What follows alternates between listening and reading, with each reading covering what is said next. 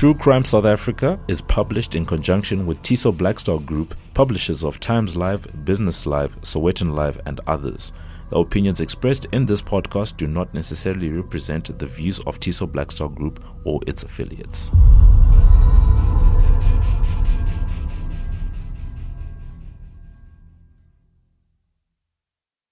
Welcome to True Crime South Africa. I'm your host, Nicole Engelbrecht, and you're listening to episode 18, The Modimolle Monster. I feel like this case has been requested by a ton of listeners, but I could only find 3 names, so I really hope I haven't missed anyone. This case was suggested on Facebook by Jean Azel and Kim Stratton Kaywood, and on Twitter by user Rusty Braces, which I strongly believe is not his or her real name. But if it is, that's a very cool name. Before we get into today's episode, I'd like to give shout-outs to our new Patreon members. Last month, I announced that True Crime South Africa now has its own Patreon page to help support the show, expand our research capabilities, and buy new equipment. And did you guys ever come to the party? Holy moly.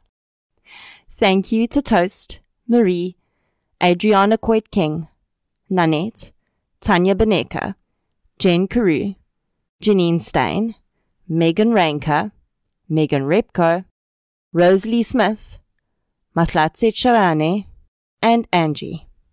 You guys are all freaking superstars.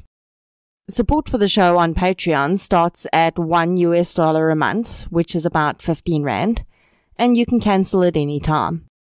I'll leave the Patreon link in the show notes, or you can go to the Patreon website and search for True Crime South Africa. Every single contribution makes a huge difference, and when we reach 200 Patreon supporters, I'll start releasing monthly Patreon exclusive episodes. No matter how you support the show though, your contribution always matters, whether it's through Patreon or being a listener, sharing our episodes, or telling others about True Crime South Africa. Every single bit helps, and I really appreciate your support. Now that we've got that covered, let's get into today's episode. This case deals with extreme sexual and physical violence towards women, and if you feel that you may be triggered by that sort of content, I really don't mind if you skip this episode. I'll give you a warning again before I get into the details of what occurred, so you could also just skip through that section. This case is probably one of the most sadistic cases of domestic violence that this country has ever seen. And if the violence wrought upon the direct victim and her son was not bad enough, when people started to dig, there were many, many skeletons to be found in the past of this perpetrator. When you look at this case in hindsight with all the information, it's almost like this man's life was an avalanche of selfishness, violence, and hatred that built up as it cascaded down through time and landed with full force on the Benet family.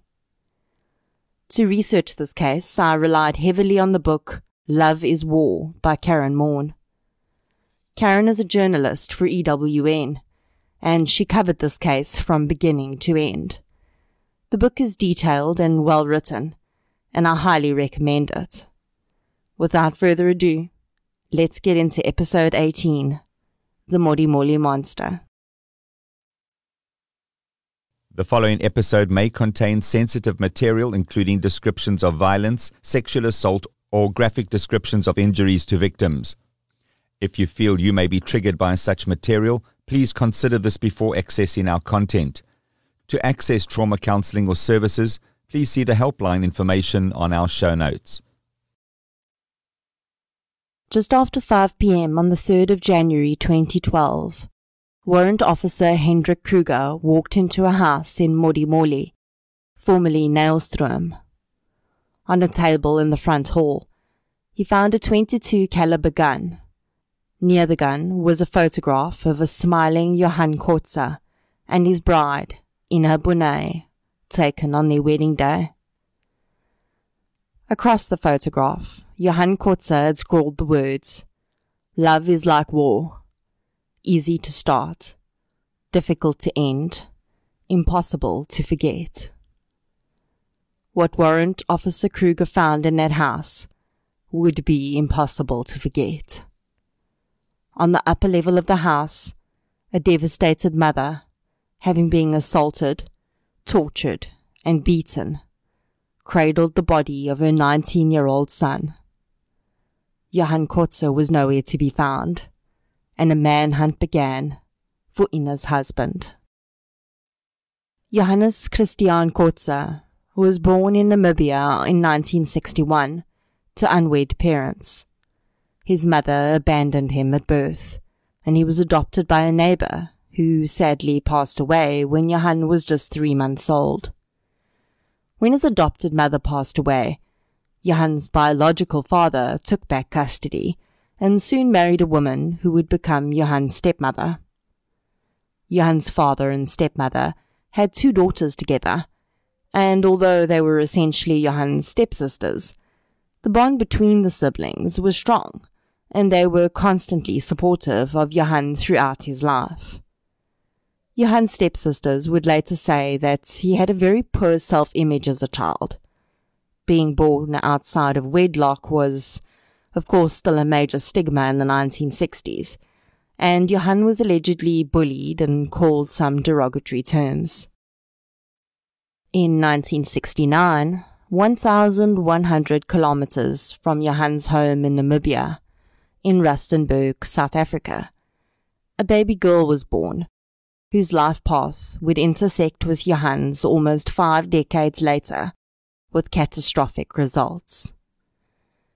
Lavina Swanepoel, who would call herself Ina, was born into a farming community, and despite her rural lifestyle and growing up with 2 brothers, Ina says that her greatest dream was to become a secretary in the city and wear high heels. And she did, and she hated it. Ina lasted just a few months working in Johannesburg at the Department of Home Affairs, before realizing it wasn't for her and moving back to the farm.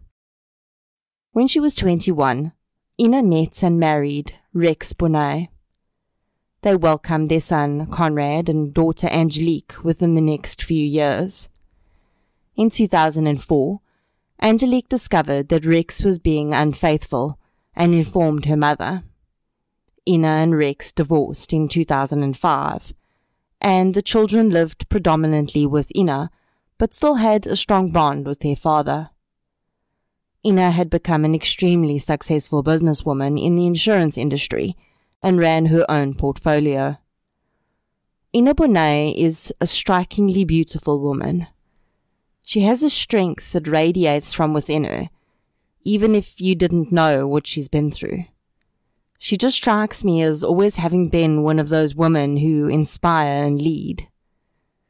Perhaps it's these very qualities which would make her later experiences with Johan Kotze seem even more bizarre.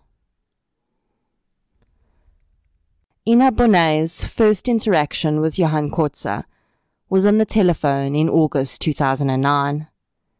They chatted for a few weeks before arranging to meet for the first time. Ina didn't jump into a meeting with Johan, first spending quite some time getting to know him on the phone.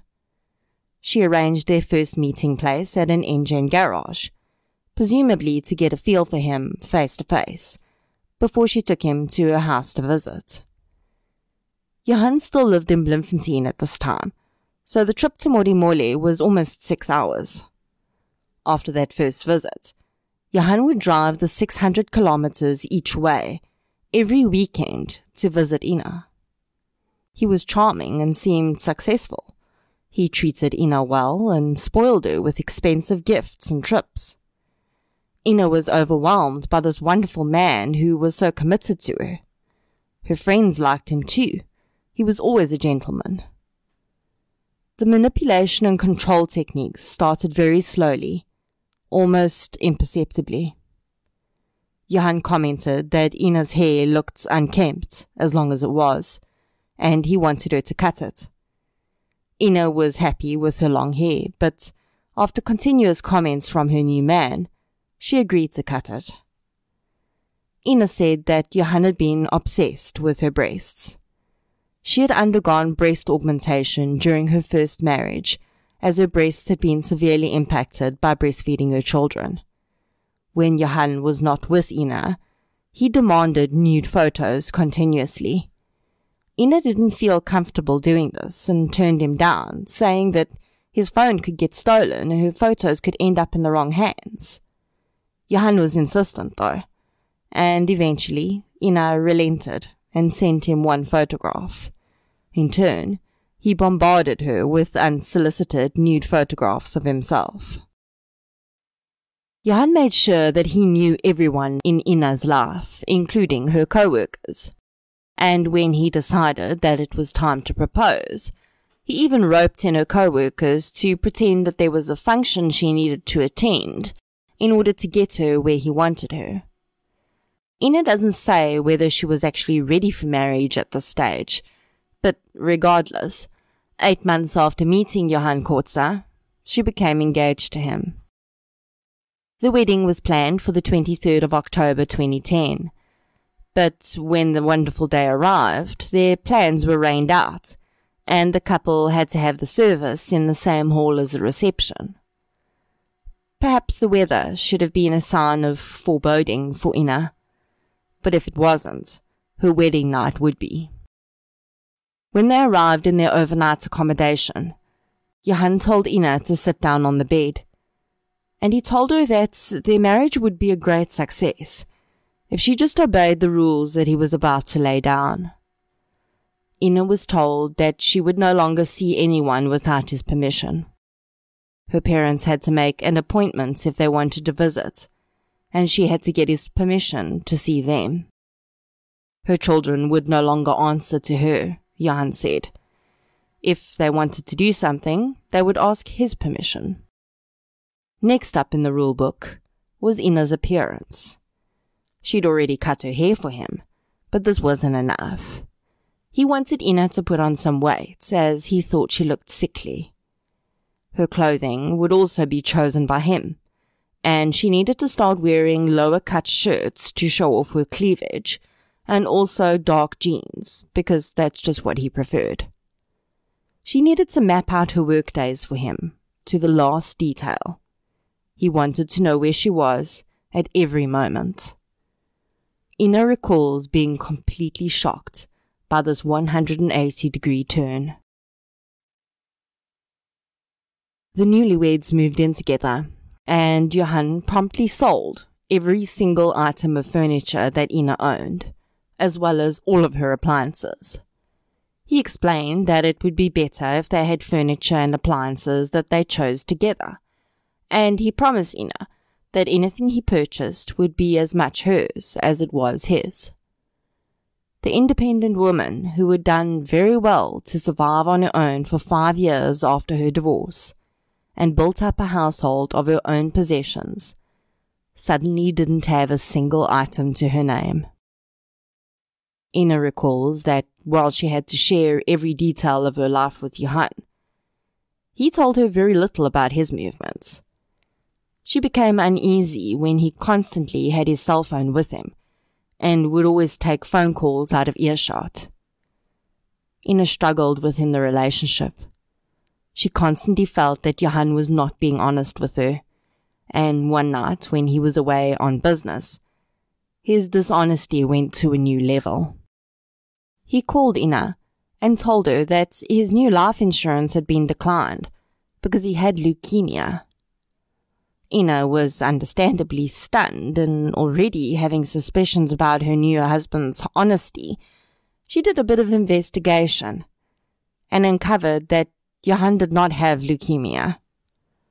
I have no idea why someone would lie about this, but I think that Johan was either realizing he was losing control of Ina, or he wanted to milk her for money. Either way, this was the last straw for Ina, and she told him that she could not take such a level of dishonesty, and she moved out. It was March 2011. They'd been married for 5 months. Johan spent the next 5 months trying to convince Ina to give their marriage a second chance. He made unending promises, until eventually in June 2011, Ina caved in, and she and her daughter Angelique moved back in with Johan. When Ina was moving her belongings back into the bedroom, she found a box in the bottom of his cupboard. It contained 5 cell phones. Every cell phone had messages on it from different women, and numerous nude photographs.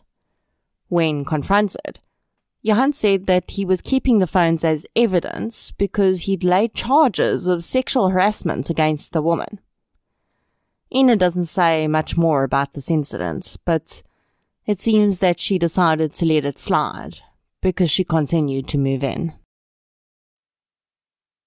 To celebrate the reunion, in July 2011, Johan sent Ina and her daughter on a weekend away to visit her parents. When she returned, the house was completely bare.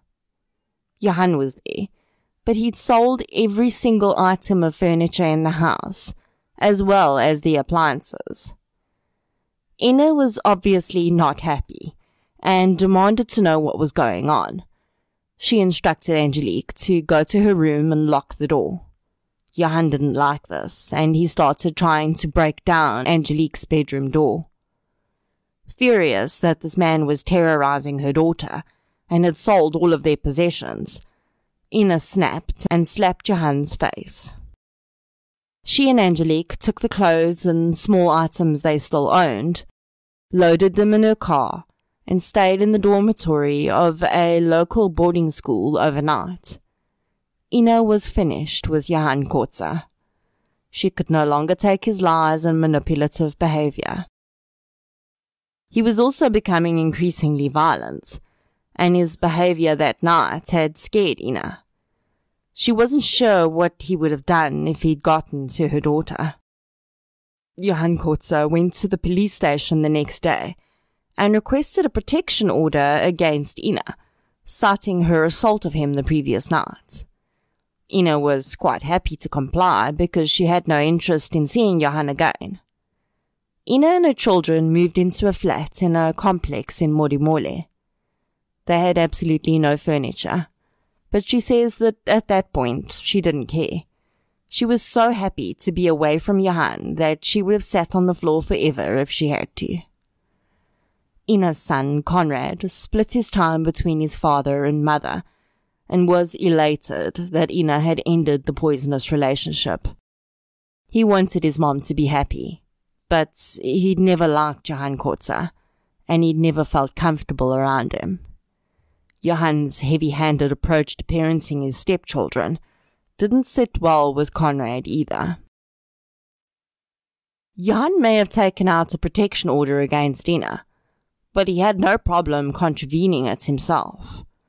He found out where Ina was living and would arrive at her flat without invitation. He followed her almost everywhere she went, and in the period between July 2011 and January 2012, he phoned Ina 154 times and texted her 184 times. Ina's parents had also never been too keen on Johan Kotze, and during this period, Johan and Ina's father got into a physical altercation. Johan beat Ina's elderly father up so badly that he required urgent medical attention. Then he drove to the police station and laid a charge of assault against her father.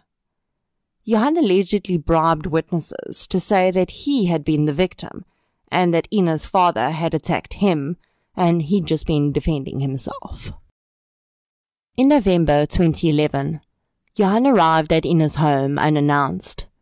He told her that he was going to be renting a house from his friend Dirk van der Merwe, and that after he was finished with it, it was going to be the most talked about house in Modimolle.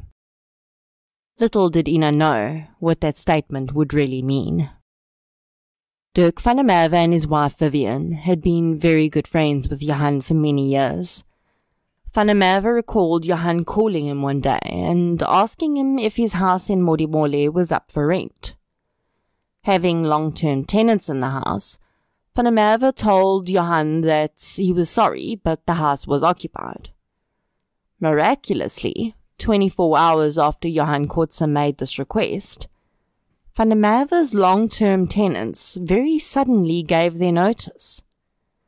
It's never been proven whether Johan actually had an involvement in this sudden turn of events, but I think it's highly likely that he threatened the tenants because he wanted the house. And what Johan Kootse wanted, Johan Kootse got. As Christmas 2011 rolled around, Johan tried to get Ina to feel sorry for him and spend time with him on Christmas Day. She already had plans with her children, and her son Conrad had invited one of his friends, and that boy's father.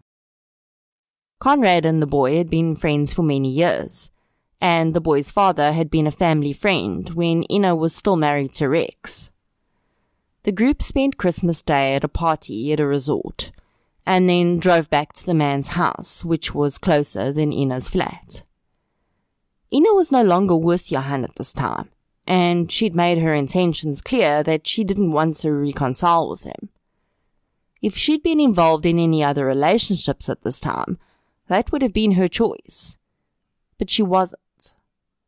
Despite what Johan would later claim, Ina insists that she had absolutely no physical contact with the father of her son's friend that night. And in my opinion, considering the context that this statement would occur within, there's absolutely no reason for her to have lied. Johan would claim that he'd followed Ina that night.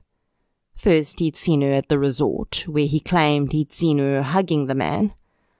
Later, he followed her to the man's house, and said he saw him fondling Ina's breasts. It was this sight, he claimed, that started his mental degeneration and resulted in what happened next. Ina had been pushing Johan to finalize their divorce arrangements, so when he contacted her on the 3rd of January 2012 to say that he wanted to have a discussion with her, she readily agreed, hoping that she might be able to start the new year by finalizing her divorce from Johan. He'd wanted her to come to his house at 10 o'clock in the morning, but she couldn't make it as she had a few things she had to do at the office. She said 2:30 in the afternoon would be better, and he agreed. After speaking with Ina, Johan left his house and collected 3 men from a petrol station. He'd prearranged for one of the men, Andries Sithole, to arrange 2 others for the plans he had for the day. Johan collected Andries Sithole, Peter Mokhlake, and Selo Mpaka from the petrol station where a taxi driver was waiting with them.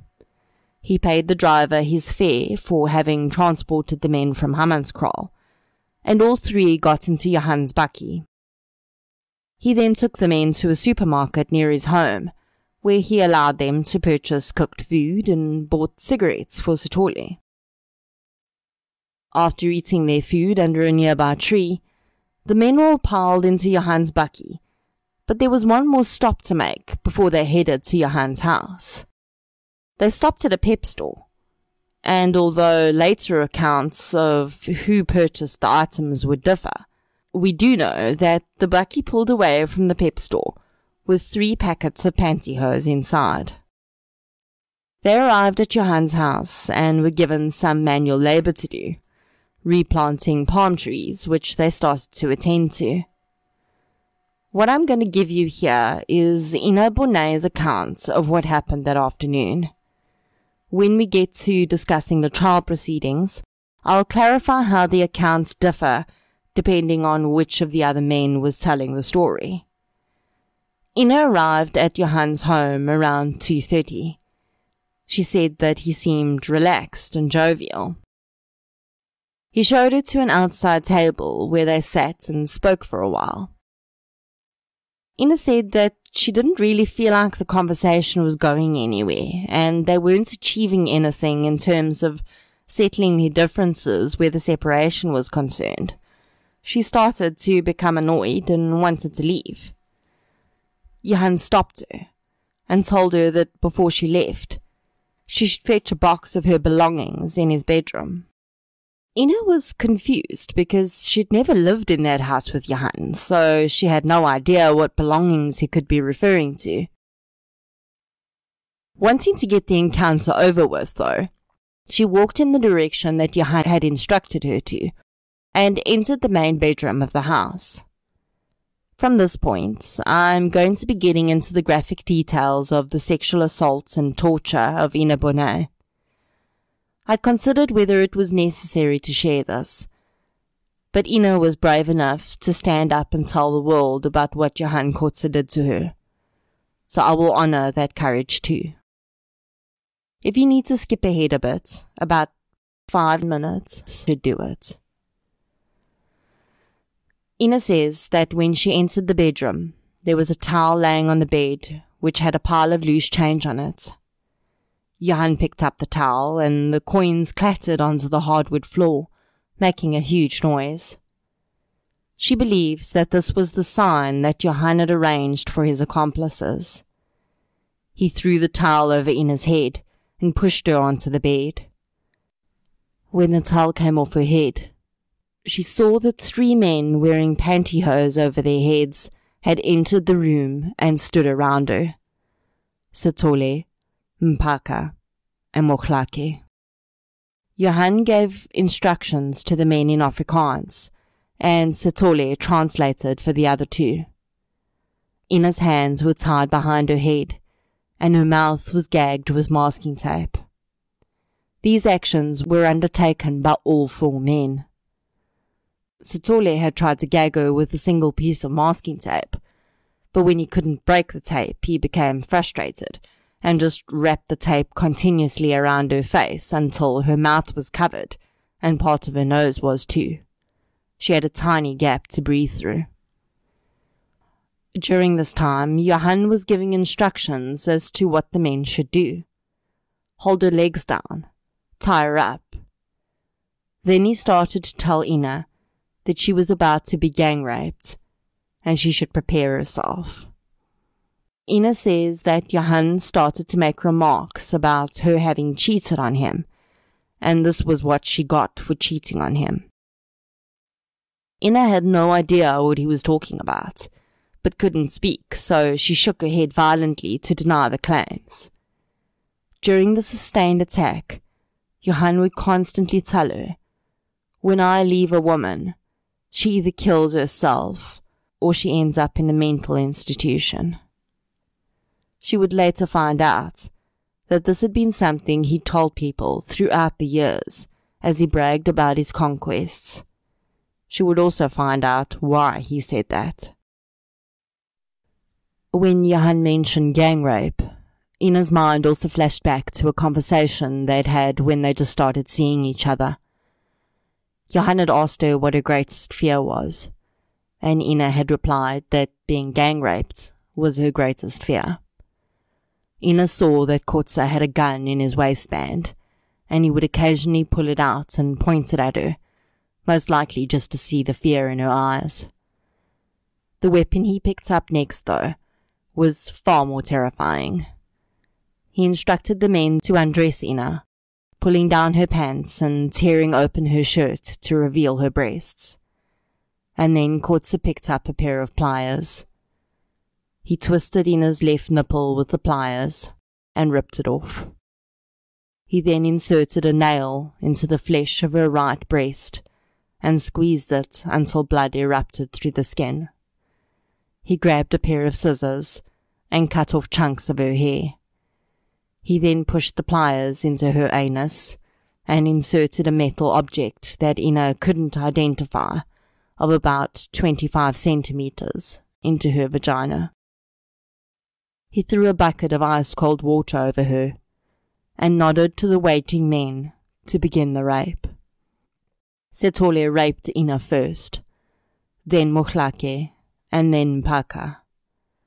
Ina said that Mpaka had initially been unable to reach an erection, but he'd eventually managed to rape her as well. While this was happening, Johan Coetzee phoned his teenage daughter from a previous relationship and chatted to her about a trip that she was making to see him. When the rape was over, He told the men to leave the room and wait for him. In one last act of torture, he poured a mixture called staldruppels, which is ferric chloride, onto her mutilated breasts and badly damaged genitals. The compound is used to stop bleeding in livestock and elicits a serious sting in just 1 or 2 drops, which is supposed to be the dosage. Johan poured almost the entire bottle onto Ina's battered body. He then took Ina's phone from her handbag and told her that he was going to lure her 19-year-old son Conrad to the house, and he was going to force him to have sex with her, and if he refused, he was going to kill him. Conrad would never have answered if he'd known it was Johan calling, but since he'd phoned from his mother's phone, he answered immediately. Johan told Conrad that his mother was at his house and that he should come past because they wanted to speak to him. No one will ever know what went through Conrad's head in those minutes that it took for him to get to the house. He was at gym when he received the call, but knowing as well as he did that his mother would not willingly be calling him to Johan's house, he probably realized that something was very wrong. He took a friend with him to the house that day. This was most likely because he felt threatened. Ina Bonet lay bound and gagged, helpless, as her son made his way to Johan Kotz's house, completely unaware that he was walking into an ambush. Ina and Johan heard Conrad's motorbike enter the property at the same time. Johan gave Ina one last look and then left the room. Conrad's friend would later testify that Johan Kotze had looked absolutely fine when he met them on the driveway that day. He said he needed help moving a few things and asked Conrad's friend to get a crate out of the garage. The young man heard Johan say to Conrad as he walked away that his mother was in the house if he wanted to see her. Just moments later, Ina would hear her son's voice saying, "No, uncle, please don't," 3 times, before hearing 3 consecutive gunshots, and then silence. Johan did not come back into the room. It's unknown whether Kotz's accomplices fled the premises before or after the gunshots, but they too were gone by the time Conrad's friend re-entered the house. He stayed on the lower level. He had a feeling that there were some family issues happening and he didn't want to pry, so he decided to stay downstairs until someone called him. He had no idea that Johan Kotze had just gotten into his bakkie and fled the premises. He also had not heard the gunshots. As Johan fled the house, he phoned his friend Dirk van der Merwe. He didn't answer, so he phoned Dirk's wife, Vivian. He told Vivian that there'd been a problem at the house, and someone should go look. Having no idea what she was walking into, Vivian van der Merwe walked into the house and found Conrad's friend still waiting downstairs.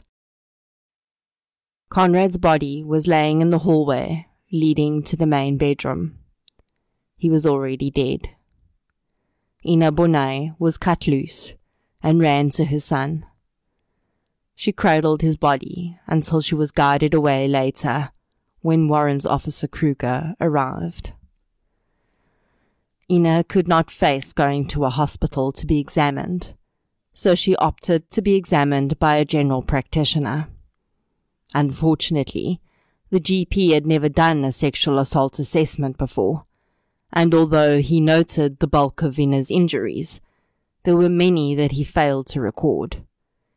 He did confirm that Ina had been sexually assaulted and forcibly penetrated.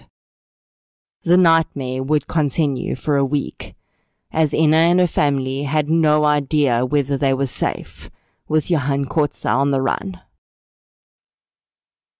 Ina's statement to police indicated that there had been 3 accomplices.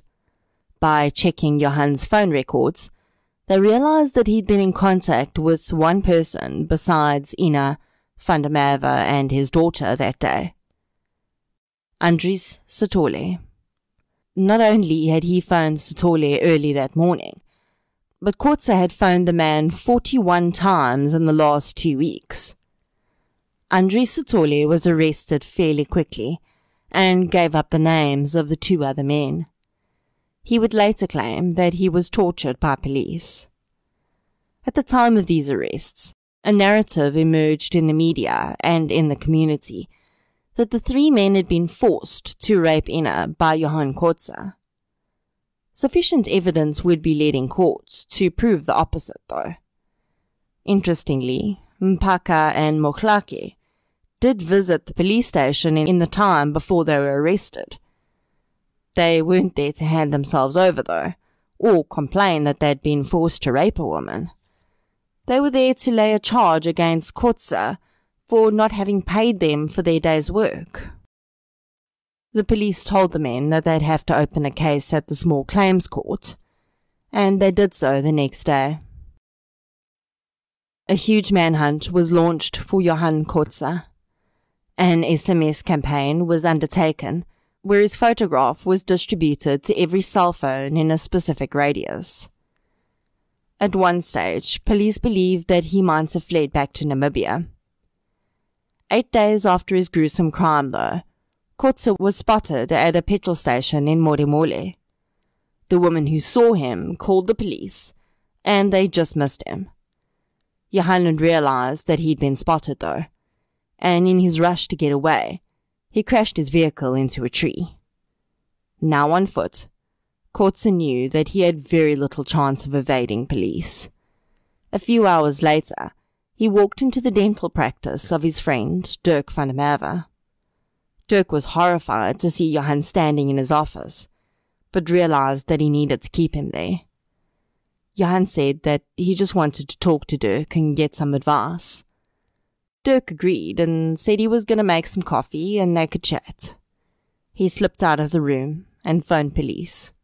Johan Kotze was taken into custody within 10 minutes of that phone call.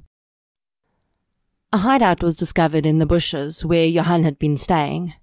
His vehicle, as well as his hideout, contained blankets, a gas stove to cook food on, food, and stacks of letters. Johan had been writing letters, predominantly addressed to Ina, throughout his time on the run. He would later claim that he tried to commit suicide by putting the blanket over the gas stove and inhaling the fumes. In most of the letters, he blamed Ina for his actions, continuing to claim that she cheated on him and driven him to madness. The letters were largely unintelligible, but all around one theme. Ina was the problem, and he'd just reacted.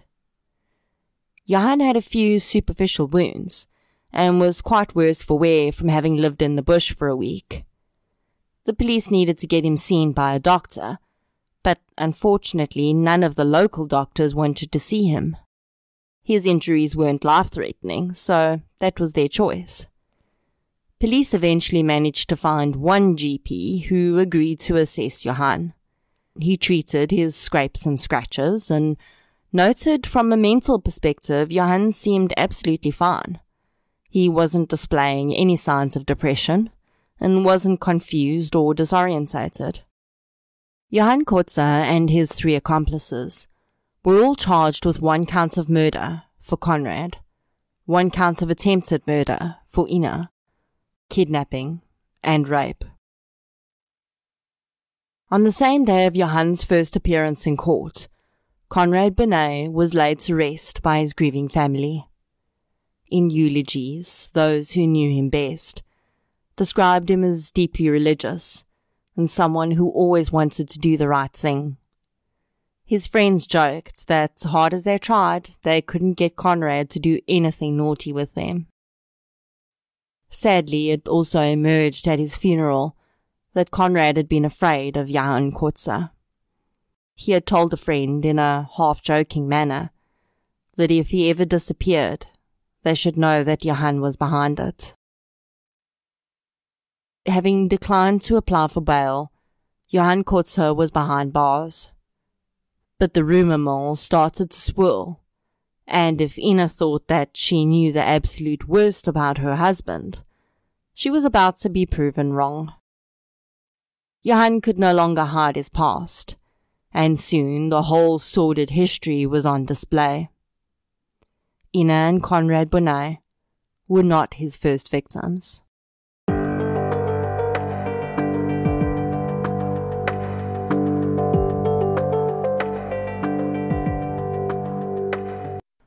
When Johan, as a young man, left Namibia, he moved to Prieska in the Northern Cape. He soon built up a reputation as a troublemaker.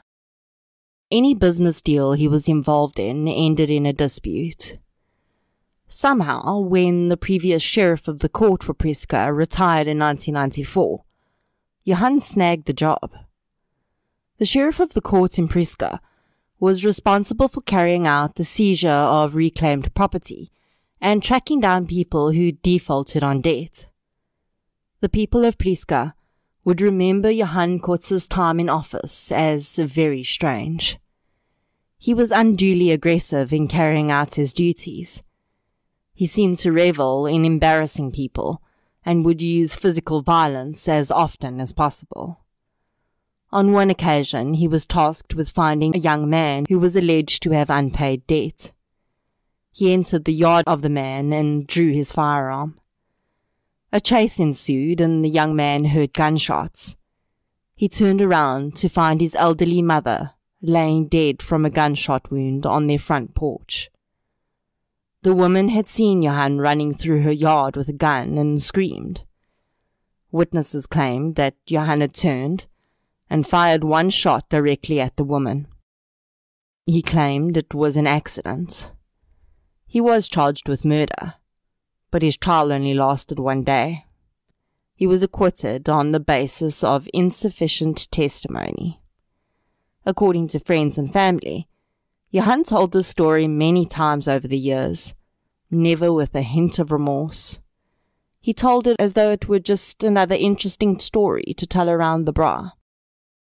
He always claimed it was an accident, but never seemed at all put out by the fact that he had taken a life. On the contrary, the story of Bet Botha's murder would then be accompanied with tales of how he'd tortured other people he'd apprehended during his time as sheriff. He'd cut off a man's ear, he claimed, and pulled out people's pubic hair with pliers. So Ina now knew that Conrad had not been Johan's first murder victim, but there were more stories to be told. Johan had not been joking when he said when he left a woman she either ended up committing suicide or in a mental institution. The only woman who would not go into detail about the abuse she suffered at the hands of Johan Kotze would be his first wife, the mother of his teenage daughter. I am purposely not mentioning her name or the name of his daughter, because I don't believe that they deserve to have any further acknowledgements of their connection to Johan Kotze. The story of Sarita Venter did come to light, though. Sarita had met Johan on a dating app in 2008. She'd been a hugely successful businesswoman with 4 children. She was smart and strong, but when Johan met her, she was extremely ill. Sarita had been diagnosed with a brain tumor a few months before, and she was fighting to survive. She had to have a constant supply of oxygen. Johan and Sarita quickly became an item, and he didn't wait to start exerting his control over her. Her children would later say that he'd broken Sarita down with constant demeaning. He insulted her physical appearance constantly. He insulted her physical appearance, predominantly focusing on insulting her breasts and her hair. He refused to have a physical relationship with her because he claimed he suffered from sexual dysfunction, which was later proven to be a lie because he was having a physical relationship with other women at the time that he was with Sarita.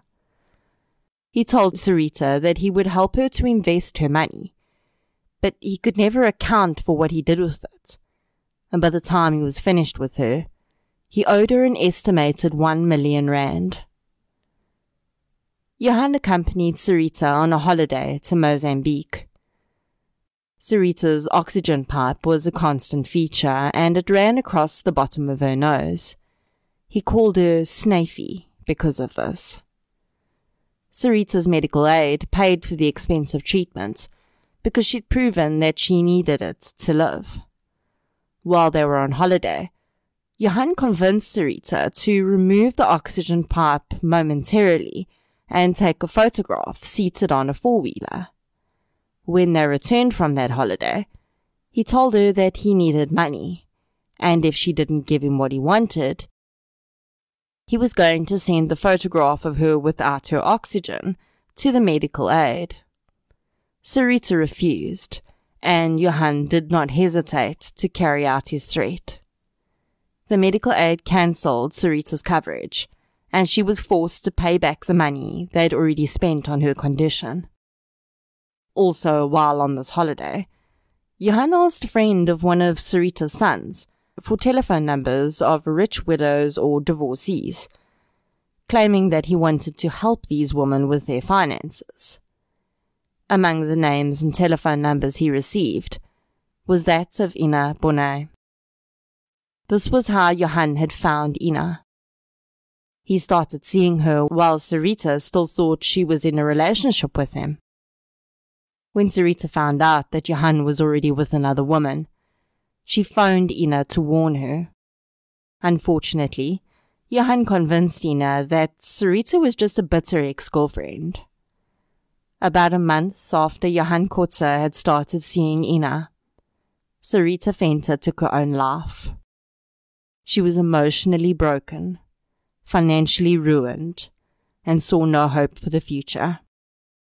One of her sons still believes to this day that his mother did not take her own life, but that she was, in fact, murdered by Johan Kotze. There was another woman that Johan was seeing while he was with Sarita. Her surname was withheld, and in the book she's named as Marita. Marita had initially believed that she was in a serious relationship with Johan. She quickly became the victim of his control, manipulation, and degradation. He told her to cut her hair. She did. He was obsessed with her breasts as well, constantly commenting on their shape and size.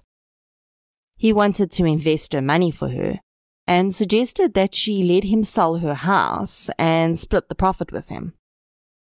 He was enraged when she sold the house on her own and refused to give him any money. Marita eventually broke up with Johan, but he was not finished with her. He would eventually, through much stalking, pressure, and terror tactics, get 50,000 rand out of her. When she was finally free of him, she'd contacted Sarita, and the women had conversations about how they could get their money back from Johan. Marita had phoned Ina too. Again, Johan was able to convince her that this was just another ex-girlfriend driven mad because he'd ended his relationship with her. There were 5 other women from Bloemfontein who were putting together a case against Johan. He had managed to get a total of 1.3 million rand from them. I did a search on the SAFLI website to see what other cases I could find against Johan Kotze, and I found something very interesting. Johan had always claimed that he'd lost his farm in Bloemfontein because of a woman that he was in a relationship with. I'm sure this is not going to surprise you, but that was not entirely true. Johan had been leasing farmland in Bloemfontein, as well as the livestock that was on the land. He didn't own it.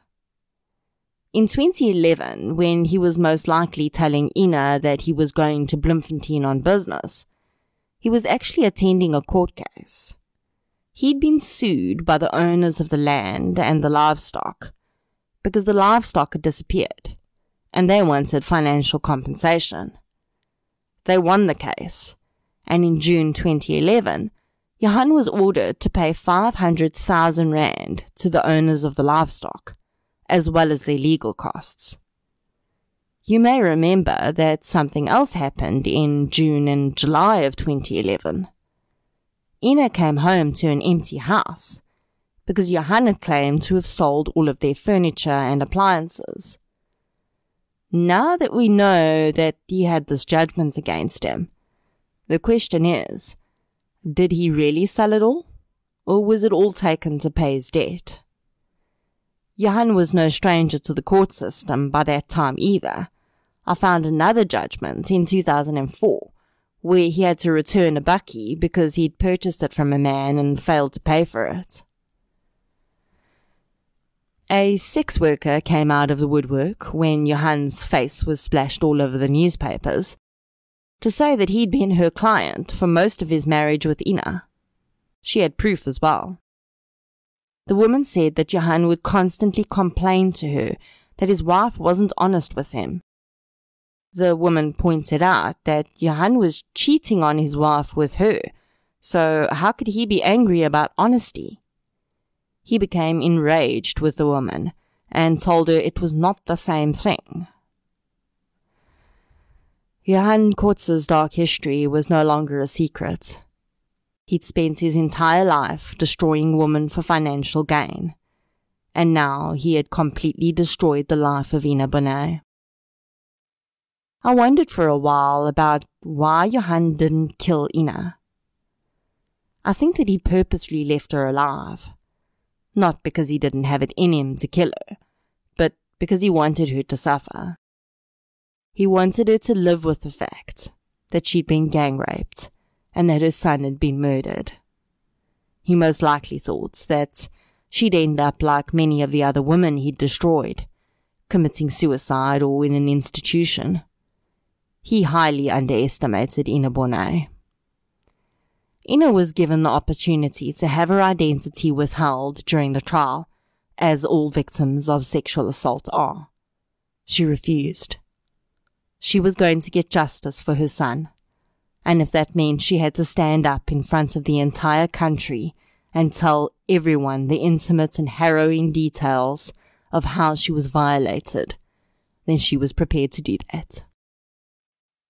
Johan Kotze started off the court proceedings just as he'd lived his life, attempting to control and manipulate everything.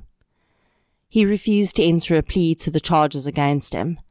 Eventually the judge would enter a not guilty plea on his behalf, just so that they could proceed. Johan then demanded a psychiatric assessment, as he decided that his defense was going to be temporary insanity. He was afforded the assessment and was found fit to stand trial. The trial started with 4 days of harrowing testimony by Ina. The details of her testimony were so graphic and disturbing that the judge banned journalists from tweeting about it. The judge would later say that Ina was one of the best witnesses he had ever seen in a trial. She never looked at Johan, speaking directly to the judge. Her testimony was clear, chronological, and concise. Only once, as she detailed how she heard her son pleading for his life, did she break down to such an extent that proceedings had to be postponed. Then the cross-examination started, and it became clear what the defense was going to be. Ina was called a liar because she'd said additional things on the stand that were not in her original statement. The injuries she suffered were also brought into question because the doctor hadn't listed all of them. Johan started with a defense lawyer by the name of Bankies. The man led Ina in questioning, which insinuated that she cheated on Johan on multiple occasions and essentially driven him to madness.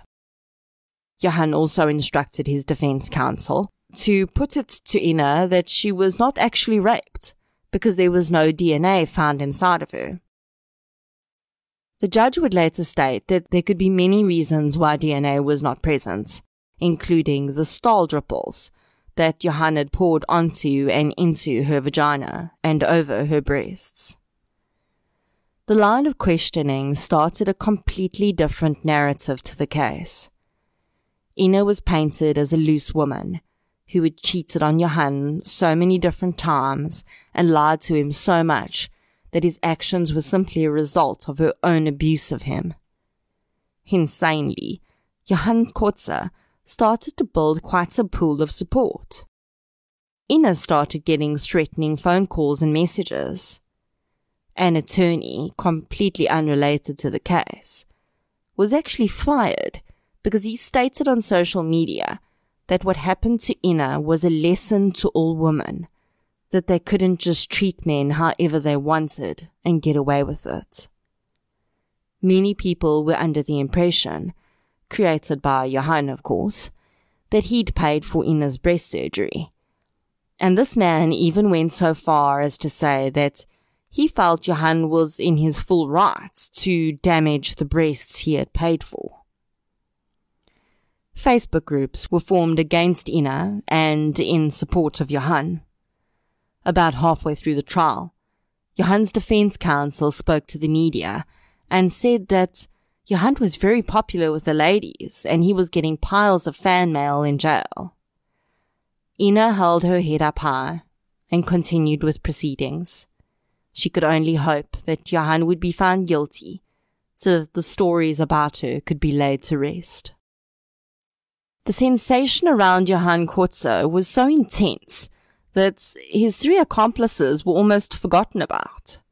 In fact, so little attention had been paid to the men that toward the end of the 2-year trial, it emerged that the court had been calling Peter Mohlake by the wrong name the whole time.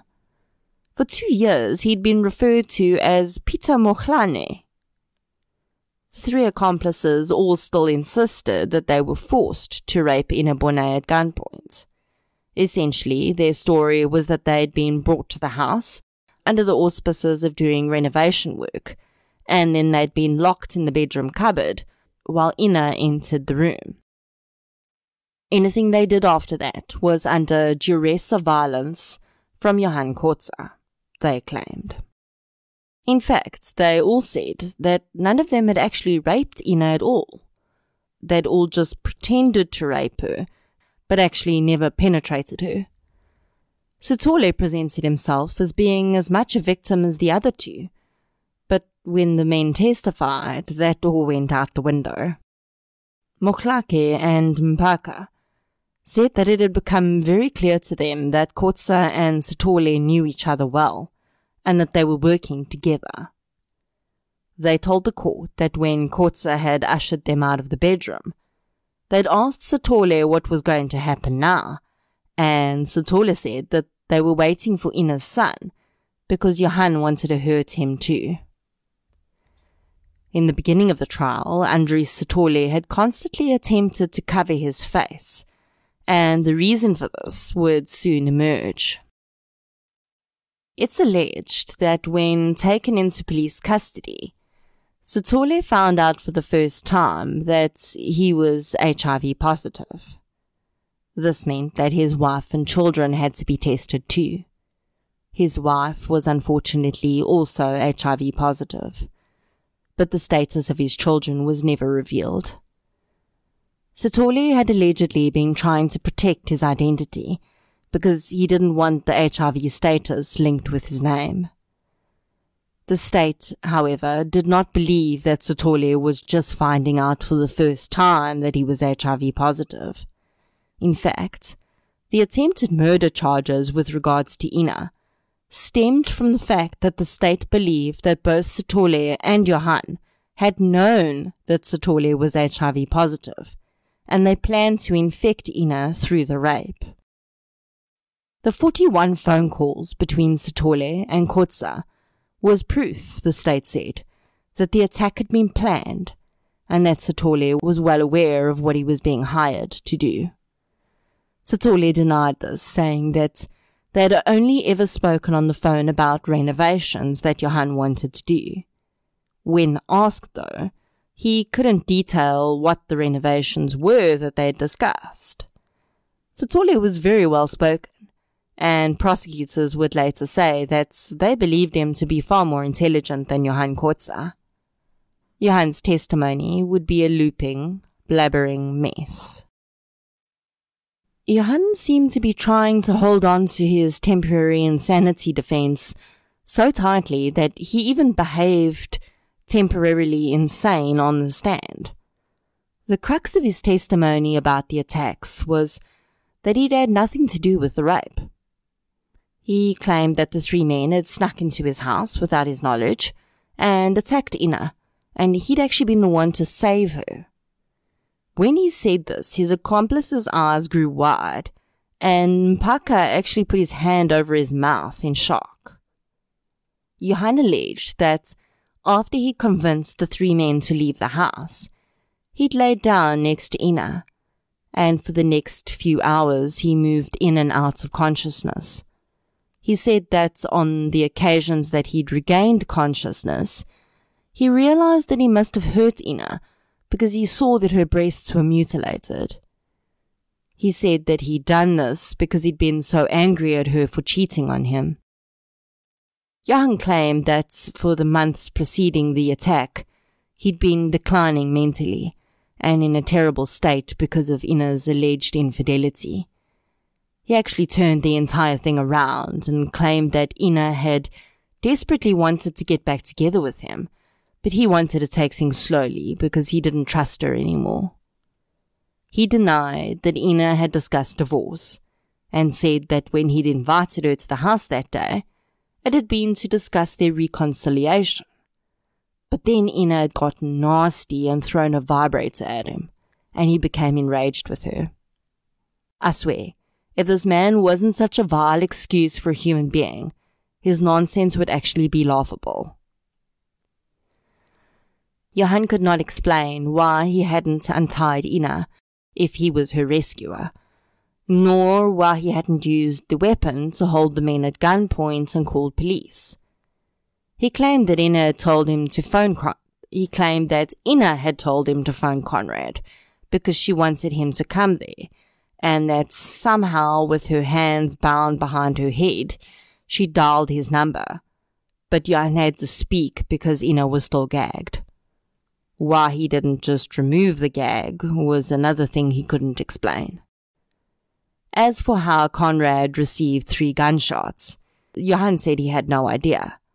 He admitted having the gun in his hand and then hearing 1 gunshot and seeing Conrad fall to his knees, but that was all he remembered. He claims that he only realized Conrad was dead when he heard it on the radio. He spent most of his rambling testimony complaining about what a bad wife Ina was and how she'd never cooked for him and how she told him that she stopped smoking, but she hadn't. Toward the end of the trial, Johan changed lawyers. He claimed that Bankies had been poorly representing him, but it emerged that he'd actually stopped paying the man, so he'd withdrawn his services. Johan's new lawyer, Piet Greiling, was a name that I found on the livestock theft cases as well. Greiling had represented Johan before. Johan would use this change in counsel to counter some inconsistencies in his testimony, claiming that Bankies had made his own decisions about what to say in court. Johan claimed that he'd never actually met Sithole before the 3rd of January, and all the phone calls he'd made to him were only about the renovations. He couldn't explain how he managed to invest so much time in planning such detailed renovations while he was as severely distraught as he claimed to be over Ina's alleged infidelity.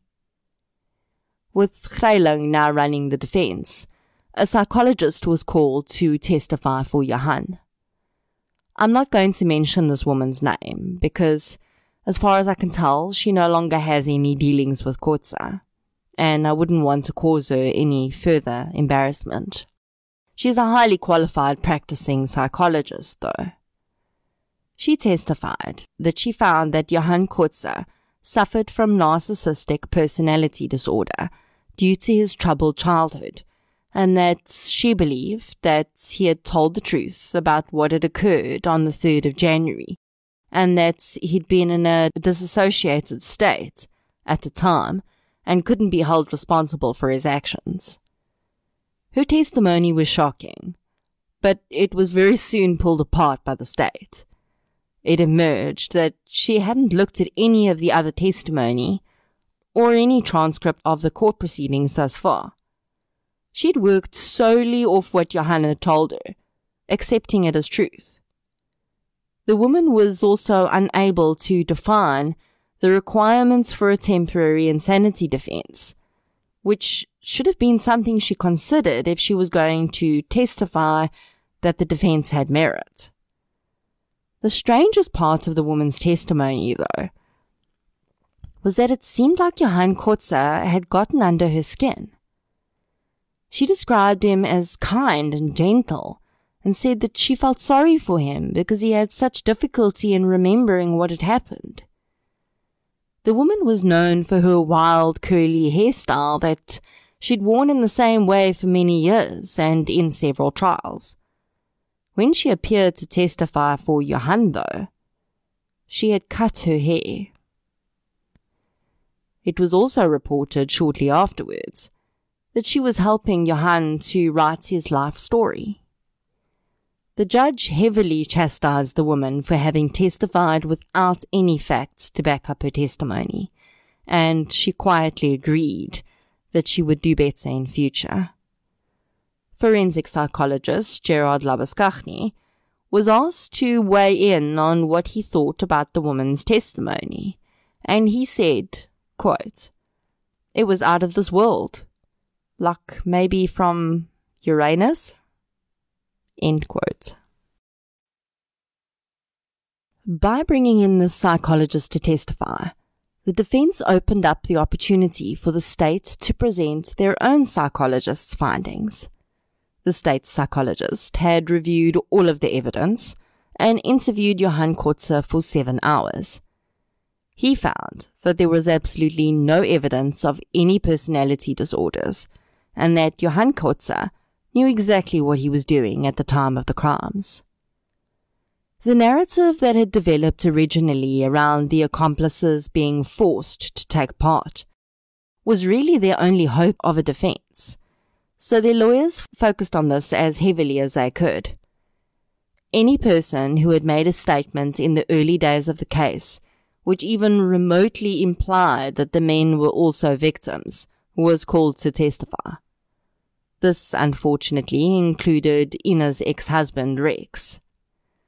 In the aftermath of the devastating loss of his son, he had made a brief statement to a journalist that, as he understood it, the men were held at gunpoint to rape Ina. When asked why he'd said this, Rex stated that he believed that that was what Ina had told him. This testimony would have a terrible domino effect in the Bonet family, as Rex's daughter Angelique felt like he was calling her mother a liar and blaming her for what had happened. A rift formed between the two because of this. Rex stated in no uncertain terms, though, that although he felt there were things that Ina could have done to avoid having Johan in their lives, he didn't blame her for what happened. Despite the accomplices' claims that they'd been victims, none of them could explain why they hadn't run away when they had several chances to do so. They also couldn't explain why they could go to police to complain that Kotze hadn't paid them, but they made no attempt to tell the police what had happened. And finally, if they had only pretended to rape Ina, why had they not called for help for her and her son the minute that they got out of that house? In his sentencing, the judge praised Ina for her strength and capability to testify so clearly to such traumatic events.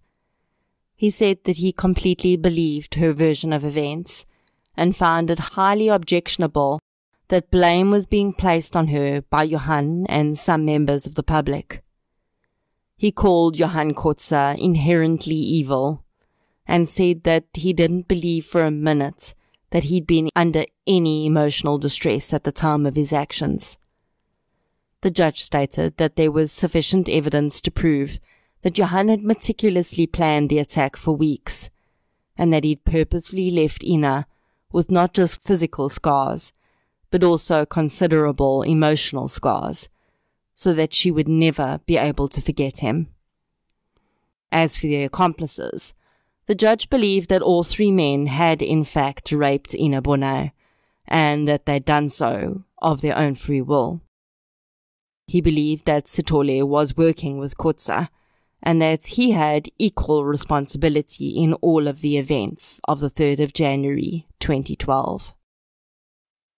The other two men may not have had as much prior knowledge as Sithole did, but they were informed of the reason for attending Johan Kotsa's premises that day, and they'd agreed to rape Ina. Johan Kotsa and Andries Sithole were found guilty of all the charges against them except for the attempted murder of Ina Bonai.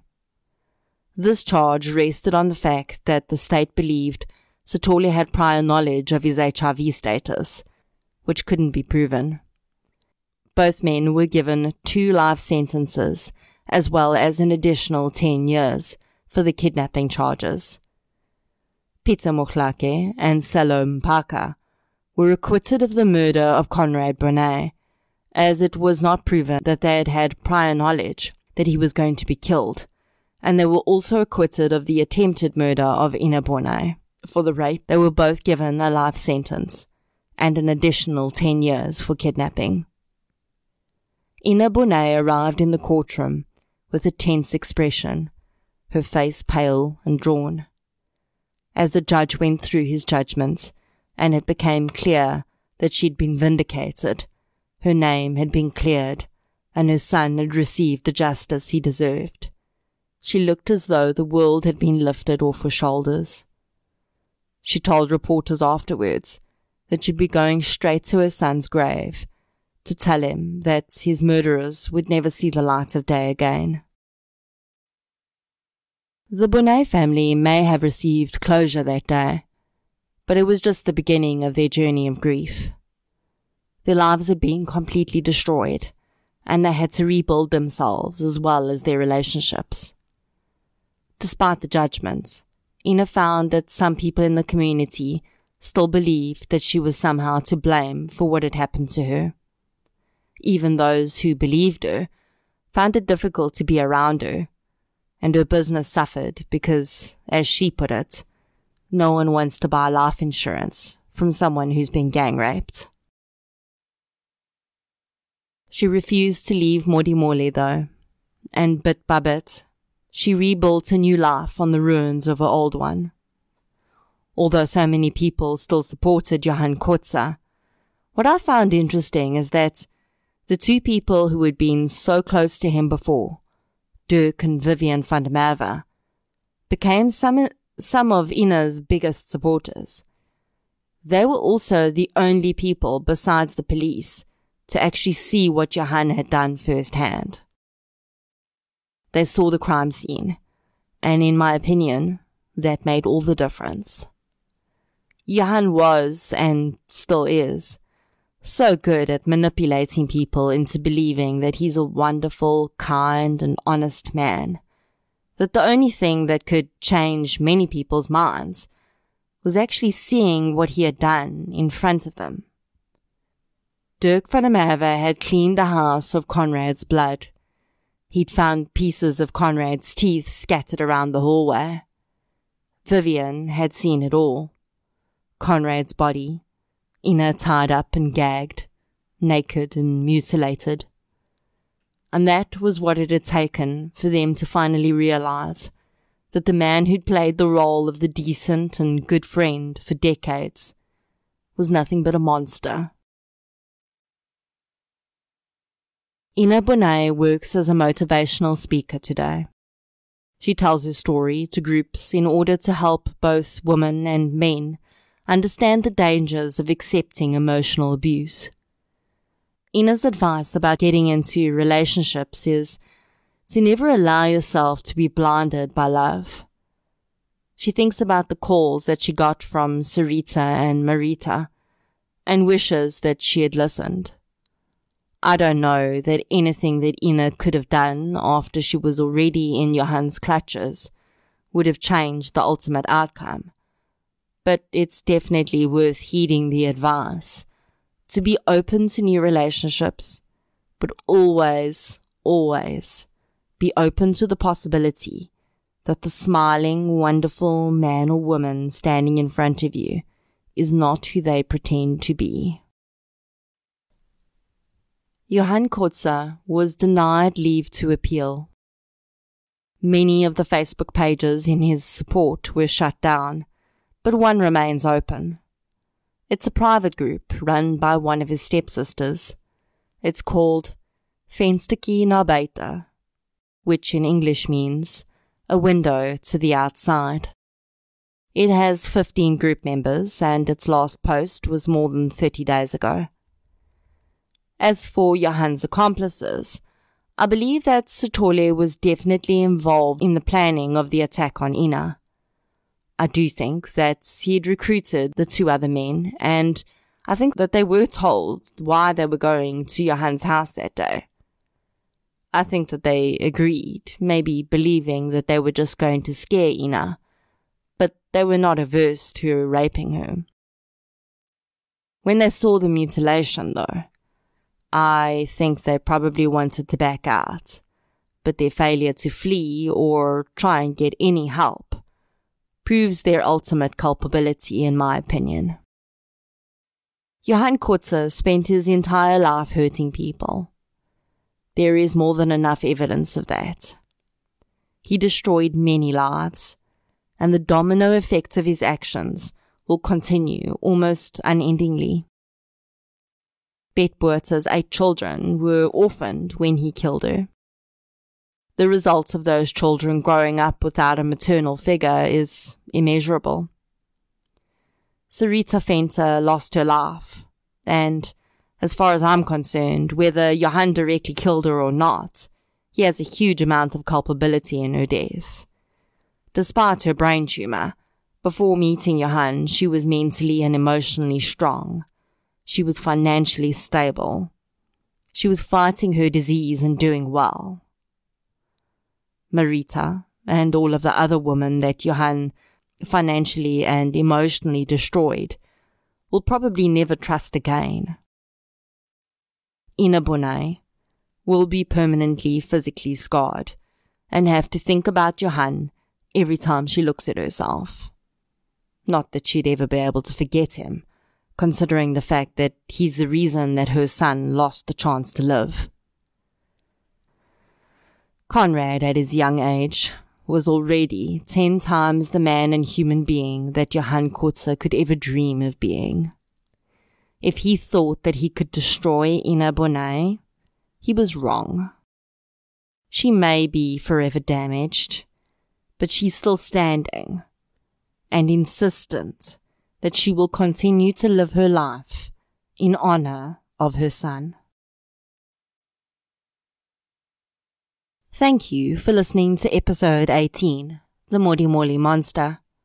If you enjoyed this episode, please be sure to subscribe to the show on the app that you're using to listen right now. You can also follow us on social media.